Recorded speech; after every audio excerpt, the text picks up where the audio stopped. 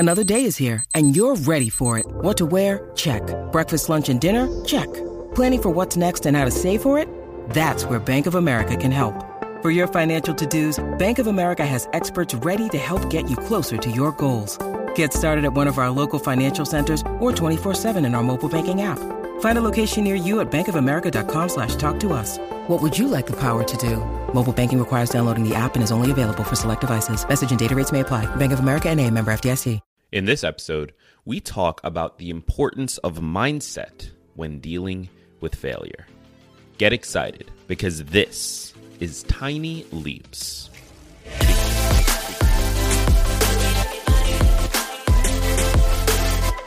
Welcome to another episode of Tiny Leaps, Big Changes, where I share simple strategies you can use to get more out of your life. My name is Greg Clunas, and in this episode, we are looking at the importance of mindset when it comes to dealing with failure. You know, in this journey of improving ourselves, as growing as people, of actively trying to be better, actively trying to make better decisions, we are going to brush up against failure pretty much regularly. Now, I've talked about it on this show in the past. Failure, in my opinion, is a requirement. It is a stepping block to creating the version of yourself that is capable of doing the thing that you want to do. Whatever that thing is, you have to first go through the trials of failure in order to learn how to be that version of yourself. Because the person who sets the goal is not the same person who can accomplish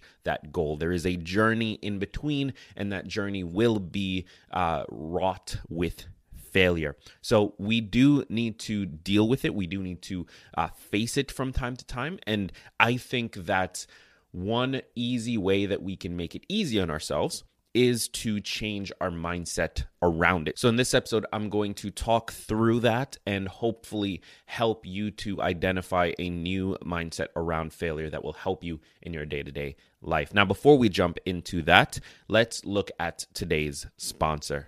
How would you feel if you could save more than you ever have before without lifting a finger?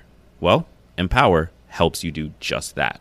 For starters, Empower has an automated savings feature. I simply tell the app my weekly savings target, and every day, Empower studies my income and spending and automatically knows when to move the right amount of money into my savings account, where it grows with unlimited withdrawals and no minimums. It's called Autosave. The app even holds me accountable for all my spending with easy budgeting tools and real-time alerts to tell me when I need to rein it in. Empower also adds a nice human touch. Just text Empower's human coaches who are on standby to share personalized recommendations and steer you through whatever financial question comes up for you. So if you want to save more than ever before, you've got to check out the Empower app. And for listeners of Tiny Leaps, Big Changes, you can get $5 for free when you use the offer code TINYLEAPS and you reach your savings goal. Visit empower.me/tinyleaps for more details. That's empower, empower.me/tinyleaps for more details. So the first big thing that I want you to take away from this episode is that in regards to your relationship to failure, is that if you believe that failure is a negative, if you believe that failure is something to avoid, that failure is a painful experience, if you believe that, then you are naturally going to avoid it. You're naturally going to avoid anything that could lead to failure. Now, we've talked about this concept before on the show. People will do more to move away from pain than they will to move towards pleasure. So gaining something is not as valuable to us as losing something is painful.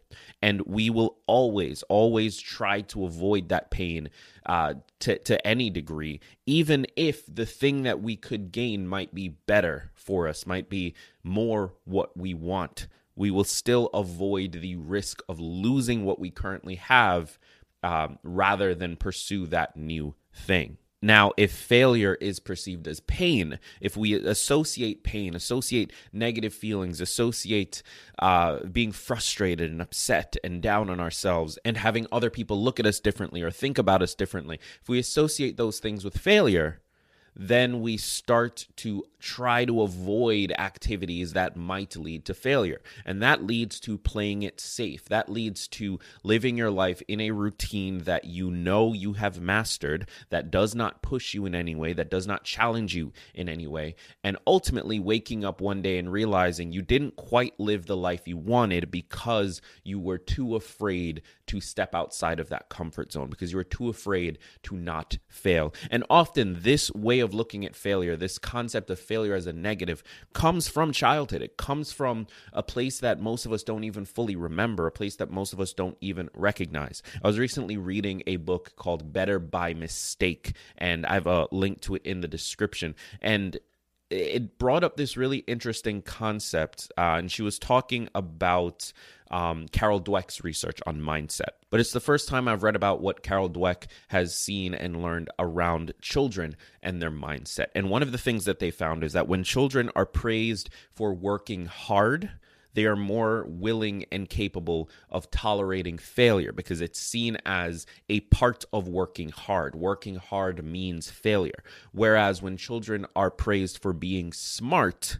they're less willing and less able to tolerate failure because failure is direct proof that maybe they aren't that smart. And I would guess, I'm definitely in this bucket myself, but I would guess that the majority of people listening to this show, as they were growing up, were told, you're really smart, you're really smart, you're really talented, you're really capable over and over and over again, rather than being praised for the work they put in regardless of outcome. And I think for a lot of us, including myself, this is where that fear of failure and that failure as negative comes from, is this relationship to the outcome that we've been praised for ever since we were children that allows us to see the failure along the way as proof that maybe we're not as smart as we thought we were. So this is one of the first things that I really want you to consider, is that if failure is a negative in your mind, if failure is associated with pain in your mind, then you are much more likely to live within a box that you create for yourself. And we can talk about it, we can say the quotes, we can say, oh, don't fear failure, or failure is a requirement, or success requires sacrifice, or any of the things that we say on this show or that people post on Instagram all the time. We can say those things, but until we get to the deep root of the issue, the fact that to us, failure is seen as pain, until we address that, we will always be afraid to live outside of our comfort zone. Now, on the flip side of that, if we truly believe that failure is a requirement, that failure is a stepping stone to success, that failure is a part of working hard, if we truly believe that, then we will embrace it because we see it as the process. We don't see failure as the end of something. We don't see failure as the moment where all of our efforts are being tested, and if we don't match up, then all of a sudden, maybe we just weren't good enough. We don't view it that way. We view it as one more piece of evidence of what does not work. Thomas Edison talked about this in a famous quote that I'm going to butcher. I do not have the quote in front of me. I will include it in the description for this episode, so feel free to read that if you're interested. But he talked about how he found 1,000 ways not to invent a light bulb, because every single one of those failures that did not work taught him something about what does not work. And it also allowed him to gain data on what does work. And I've experienced this myself in my journey to lose weight, which I talked about in a recent episode. In my journey, I've had plenty of ups and downs. I've had plenty of hills, some peaks, some valleys, and days where I just feel like, maybe I'm not good enough. Maybe I'm not disciplined enough. Maybe I'm not smart enough to figure this out. And then I've had days that feel really good, where I feel like, okay, I'm in control. But every single one of those days where the number went up instead of down, where I gave in to temptation and ate an enormous amount of candy because I love candy, where I just was not as quote-unquote disciplined as I should be, all of those days of quote-unquote failure, That is a part of the journey. That is a part of what gets me to the end goal. The line is never straight from, hey, I want to do this, to, okay, I've done this. It's never a straight line in between. It's a lot of ups and downs. It's a lot of feeling like you're not good enough. It's a lot of failing and having to confront yourself after that failure, and having to confront the reality of the situation during that failure, and having to acknowledge that, you know what, I failed, but now I need to decide, do I get back up and keep going, or do I stop? Failure is a requirement, and if you can view it that way, then you start to embrace it. Then you start to recognize that it's not the end. Failure is not a dead-end street. It is coming to an understanding that there is a different direction you need to take. Now, a third thing I want to talk about is what happens when you have failed in the past. Many of you listening to this show have had particularly painful failures along your journey, and those failures may be sitting on you. They may be in the back of your mind, in your subconscious, and they are influencing your day-to-day behavior. And the truth that I want you to realize is that if you have failed in the past at something related to what your big goals are, and you maybe decide, you know what, I'm going to keep going, but you never truly let go of that failure. It's in the back of your mind. It's sitting there waiting right below the surface to strike the next time you feel a little less confident in yourself or a little less capable in your activities.